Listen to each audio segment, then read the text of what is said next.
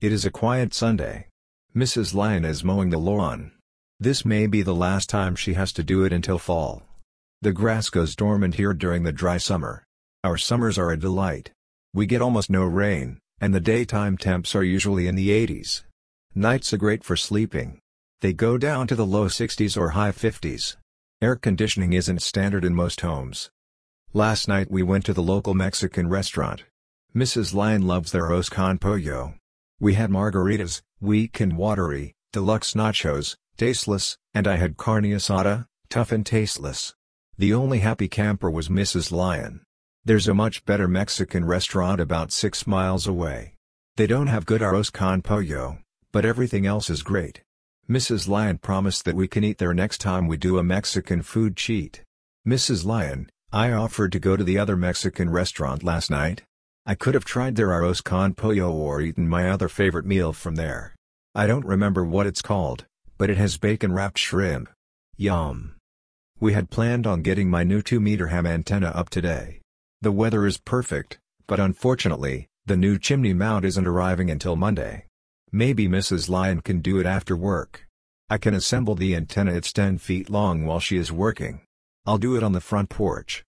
Blind men describing an elephant. The way Julie from strictjuliespanks.blogspot.com sees the world is so different from mine that I wonder if we are on the same planet.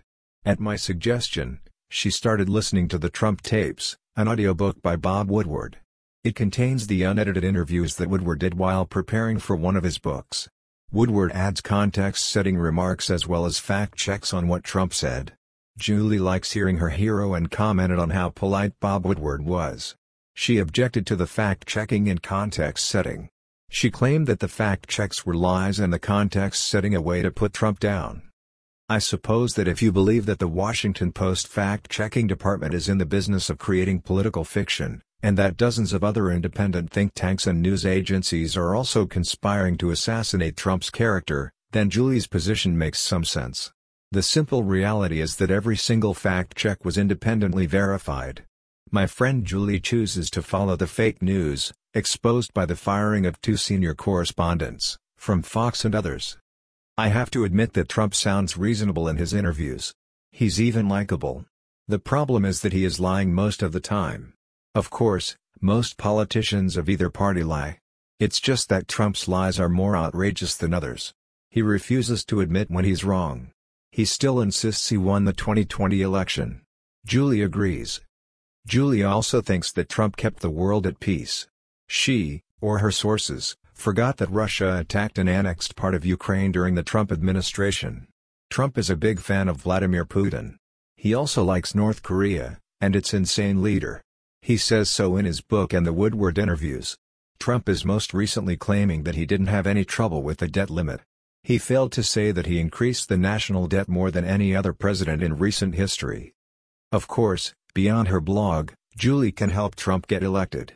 She's Canadian and can't vote in the U.S. It's also a violation of federal law for foreign nationals to help elect American candidates. Beware, Julie. What bothers me is that I know that she is a smart, honest person, yet she can't seem to see the facts when it comes to the American far-right and Donald Trump. Julie, Trump lost the American election in 2020. Endless lawsuits and investigations have verified that Biden won. You and Trump refuse to accept that fact. It doesn't matter if you believe Trump won. It does matter that Trump won't admit he lost.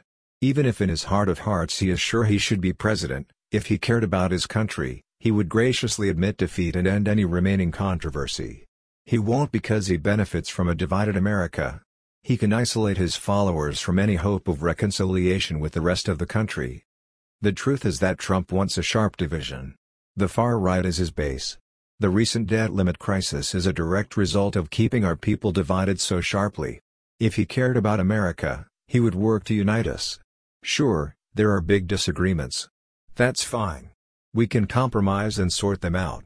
Before we can do that, our leaders and pretenders for the presidency have to put the country ahead of their personal ambitions.